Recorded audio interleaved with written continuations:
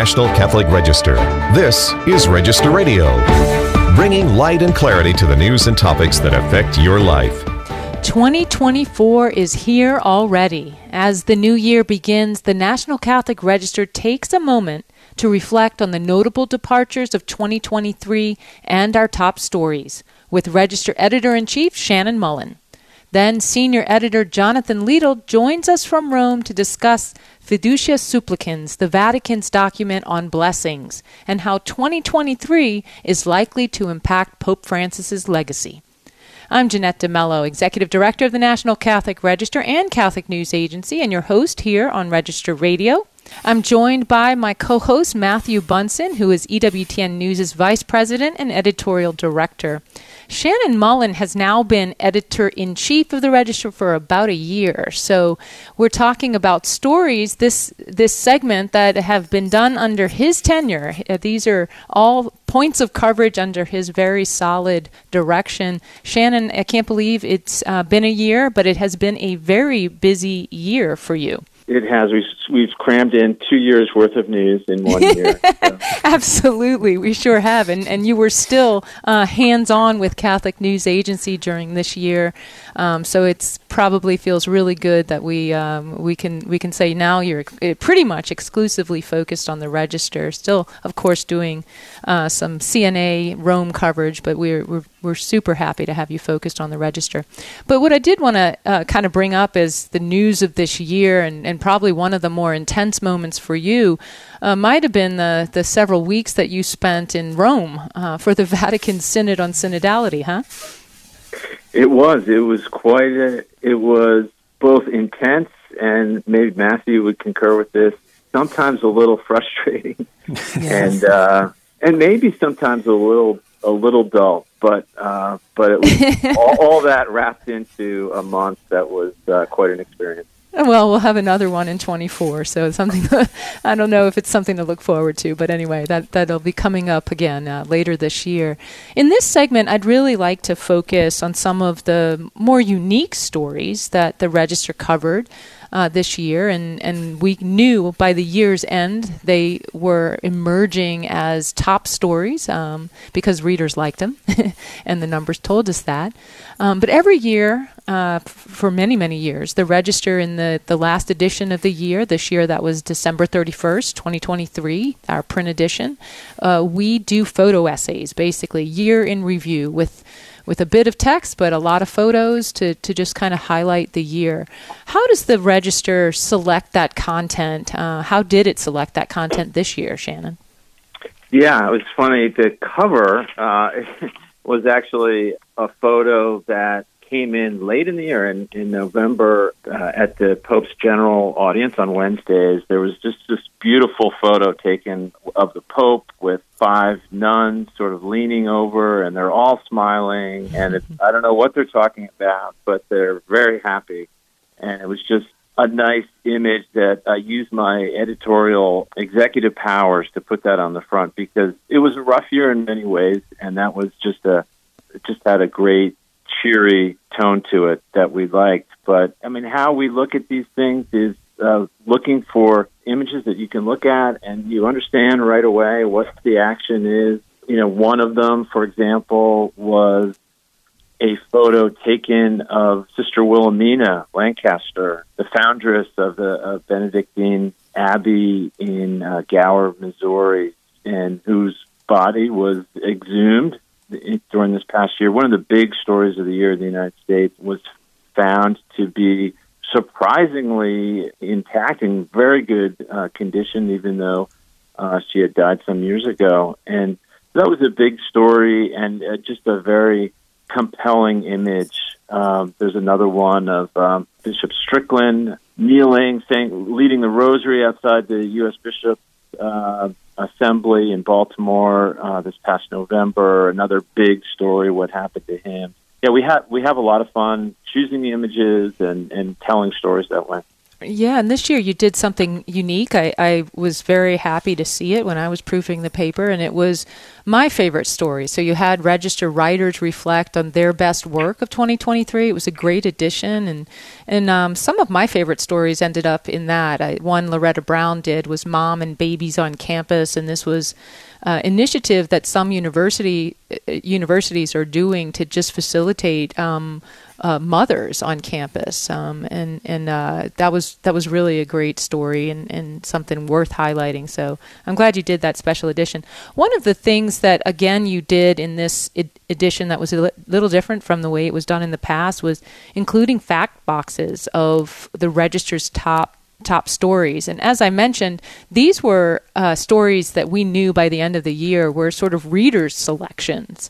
This is what our traffic told us was most interesting to our readers. That was Register content, because the Register does run a lot of CNA content, and some of those were our top stories of the year. But there were several things that were highlighted here that are worth mentioning. I'm gonna talk about one of them. You mentioned that image that was on the cover, the beautiful image of the 5 nuns, and I think it was a fitting image. Although you said, hey, it's a cheerful image, and that's kind of why you selected it. It was an image of hope, and it's really beautiful. I mean, there's nothing better than seeing these smiling nuns of every age, really, because it's got a wide variety of ages in the picture. But it could definitely be said that this was a year that women had a new place in the church with the participation in the synod. And I think one of our top stories on, I think, the Vatican section was related to a woman who was a lay participant in the synod. I think the title of that story is Synod on Synodality, Laywoman's Speech Opposing Women's Ordination Draws Big Ovation, Standing Ovation. That was a great story that our readers loved, and I think, Shannon, both you and I thought it was well worth inclusion in this year-end. Yeah, I'm glad that one made it to the top 5, really, of our most viewed stories. This is a story that focused on an Australian delegate, philosopher, theologian, Renee Kohler-Ryan, who was really emerged as, for us, I think, one of the stars, one of the bright spots of the Synod on Synodality Assembly in October. And one of the things that happened, we didn't have access to what was going on in the Synod Hall, but, people do talk, and we heard about a intervention or a short speech that one of the delegates gave, and it turned out to be Professor Kohler-Ryan. And one of the things she was kind of talking about was pushing back on this attempt to what she called clericalize the laity, mm-hmm. and really pushing the issue of women's ordination to the diaconate or to women priests issue, something that the secular media at the Vatican was really pressing in their the daily media briefing. And she said that was a distraction from what women want to talk about and need to talk about. And she was commenting about how, hey, what about motherhood? That was barely mentioned in the sort of planning document for the Synod Assembly. And she got a standing ovation, which was pretty neat. And I think it resonated with a lot of readers too. Yeah, absolutely. Another story that I think was just really positive, and I'll only mention it because I want to move on to a few other things, but it made it into our top 5 for Nation.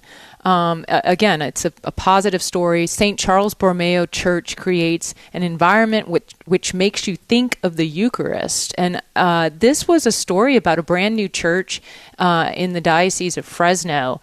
And it's great that our readers were so interested in a brand new church, right? And that there is this brand new church, I think with 14,000 people, just a really big new church. And that's hopeful news. That's positive news. It's the kind of news that the Register wants to cover, even in the midst of some of the tough stuff that we do have to cover.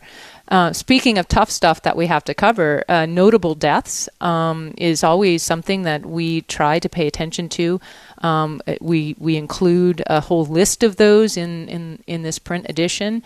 And this year, Matthew, there were some really big ones. Obviously, at the end of 22 was the death of Benedict, so we were just digesting that when Cardinal George Pell died January 10th. Right. So we lost two giants right there. But who else should we note?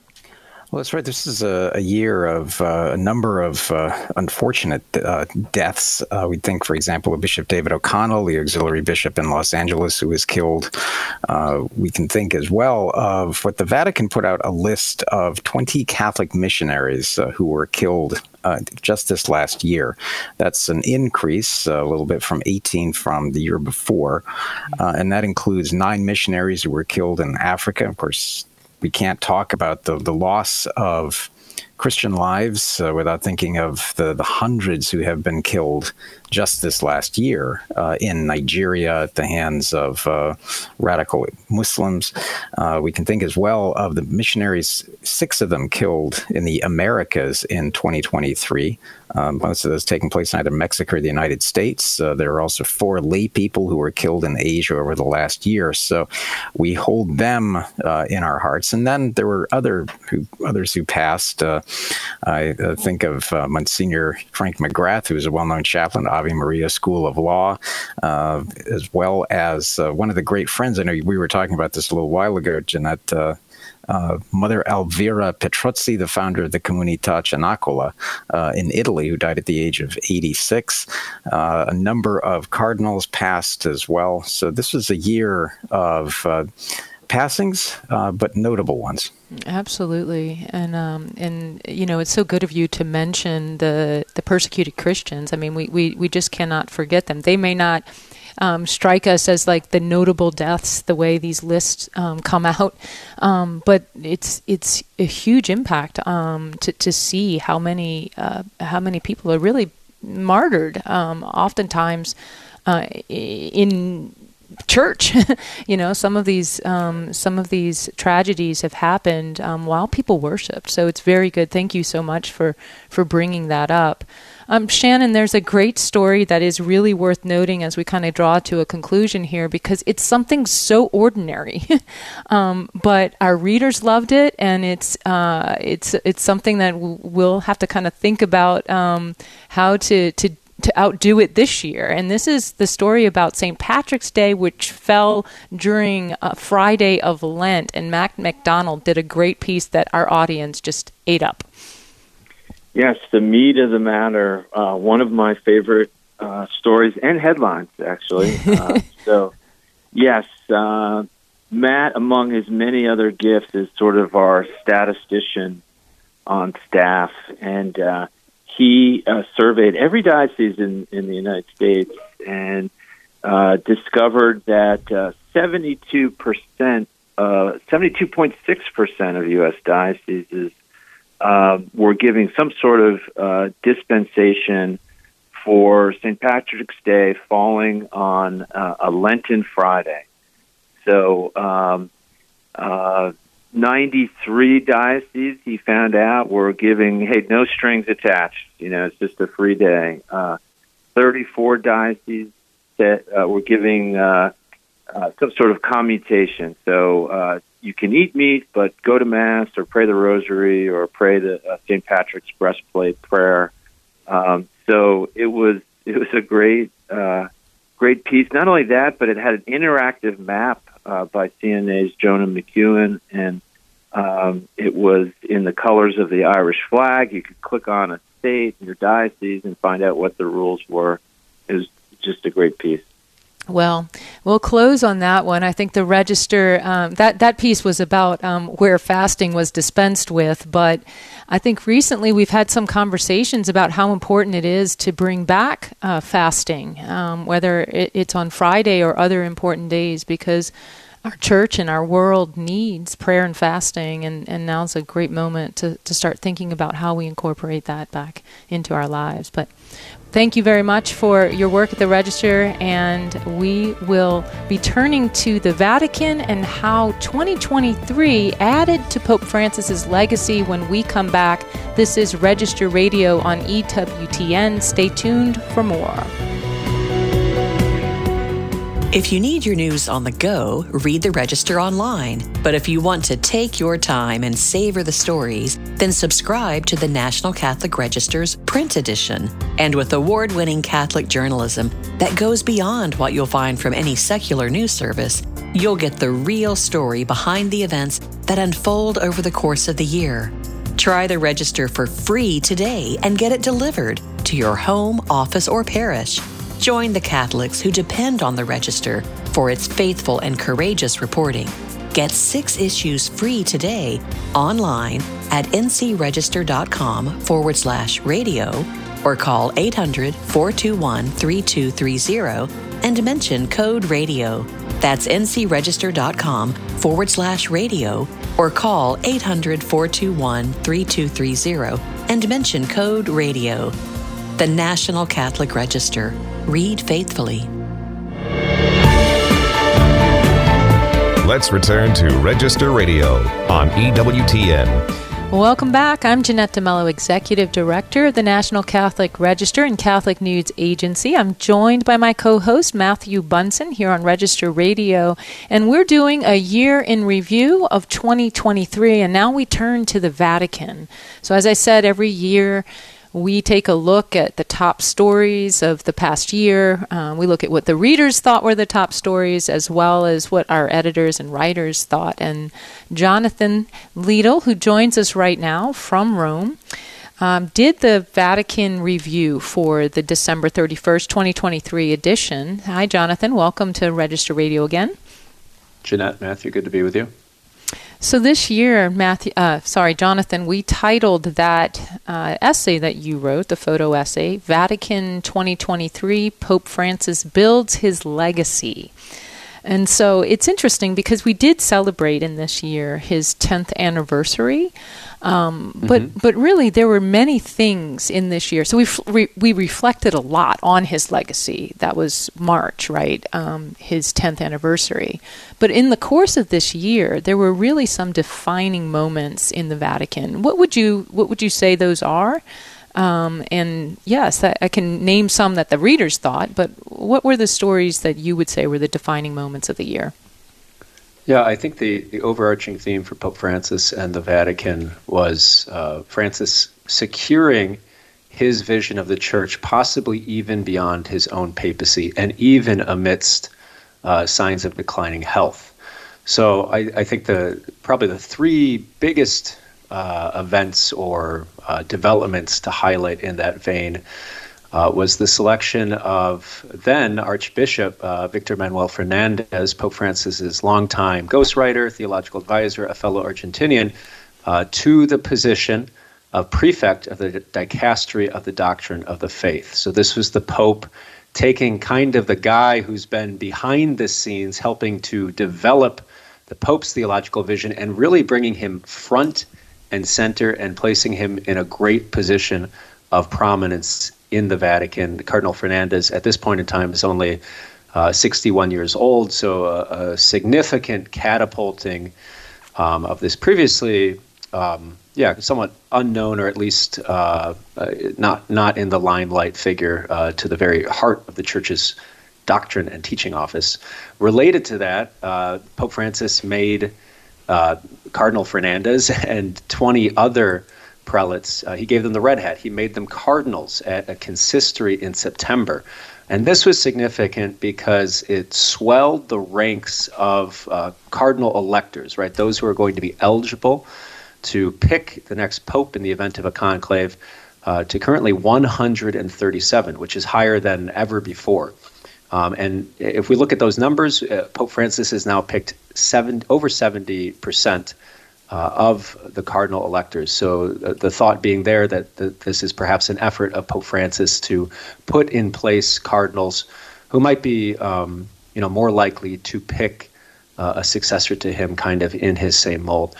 And then finally, I think another huge event from the year was the Synod on Synodality Assembly in October in the Vatican. Of course, the Synod on Synodality was a process started by Pope Francis back in 2021, but really this Vatican Assembly, which will have a second part in 2024, is the culmination of it. And synodality, this idea of journeying together, this idea of a listening church, has really been a hallmark of Pope Francis's throughout that 10-year pontificate. And this Synod on Synodality and the final report it produces, and whatever direction Pope Francis decides to take that when that happens, is really the kind of primary means of putting that into action. So those were those three legacy sort of building initiatives of Pope Francis in 2023. And as I mentioned, it came as signs that his health, was continuing to show signs of decline. Pope Francis turned 87 during the past year in December.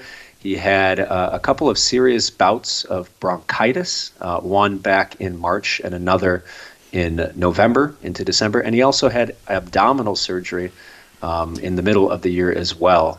So an interesting dynamic on the one sense. Perhaps Pope Francis wondering how much longer he'll be with us, but then also taking steps to possibly secure his vision beyond his own tenure.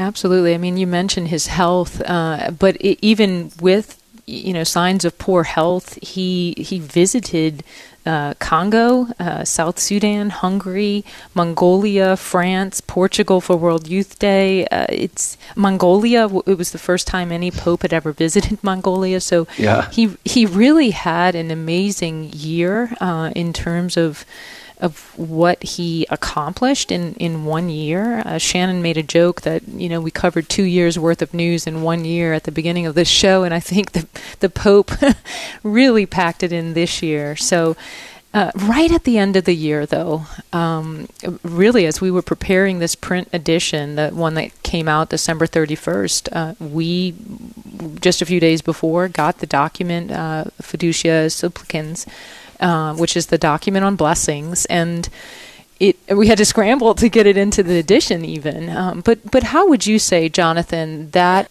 impacts Pope Francis's legacy? Yeah, well, this guidance on blessings, the possibility of blessing of same-sex couples and those in irregular situations.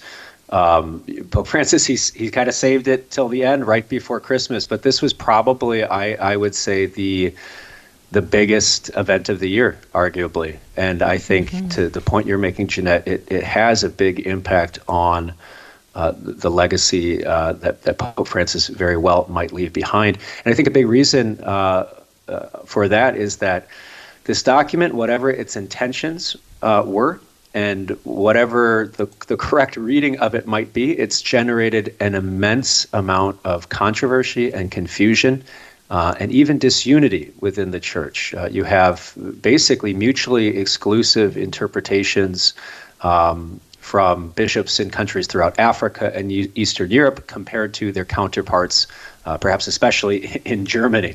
So it's really it's interesting because there's other things we mentioned, synodality, for instance. You talked about the Pope's visits. You mentioned countries like Mongolia with 10,000 Catholics, right?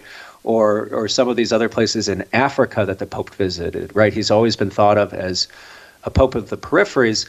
And I think the thought is this might complicate some of those other dimensions of the Pope's legacy. If we talk about synodality, Fiducia Supplicans was a text from the Dicastery of the Doctrine of the Faith that apparently relied on very little consultation with bishops and other key advisors, actually, throughout the world before it was published, right? And we even think back to the Synod on Synodality.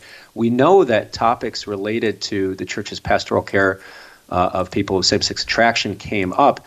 We know that there was significant pushback from African participants Right. from Eastern Europe, even in the term LGBTQ plus being included, and certainly in any kind of step that might seem to condone or even give the slightest indication that same-sex relationships were permissible.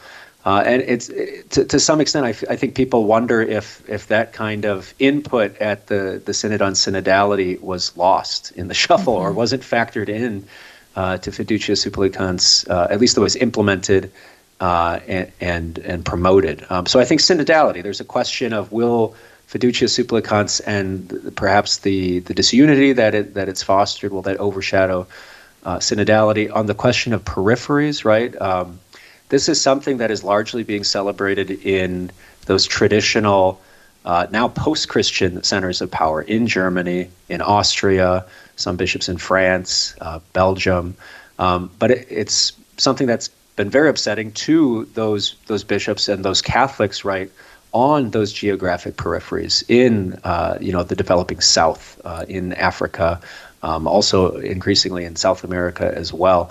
So I think it complicates the legacy. It certainly doesn't necessarily undermine the Pope's emphasis on synodality or the peripheries, but it complicates it. And then one final thought maybe on the legacy. We mentioned the conclave, right? We mentioned how the Pope made an unprecedented move to swell the ranks of cardinal electors to 137 people. I think a move like Fiducia Supplicans perhaps makes it increasingly less likely that the successor to Pope Francis will share some of his priorities in terms of church reform and pushing for some of these pastoral openings that some might say call into question church unity, church stability, and the church's even clarity about doctrine, right? So I think that's something to look ahead to, the implications and the impact of Fiducia Supplicans on even who the next pope might be. Whenever Absolutely. that conclave, Right. Obviously we don't know when that will happen, right? Obviously. But as you said, what we should be watching this year is synodality. And that's something we will continue to see teased out, and then we'll meet again. In October, the Synod will meet again, and that's something to keep a close eye on as the course of this year. Jonathan, thanks for your reporting. Great to be with you. Thank you. Remember, for more news, analysis, and commentary, check out the National Catholic Register online at ncregister.com. Thanks for joining us here on Register Radio on EWTN. For Matthew Bunson and our producer, Jeff Burson, who today is his last show, and we are truly grateful. I am Jeanette DeMello, and I ask until next week, may God bless you.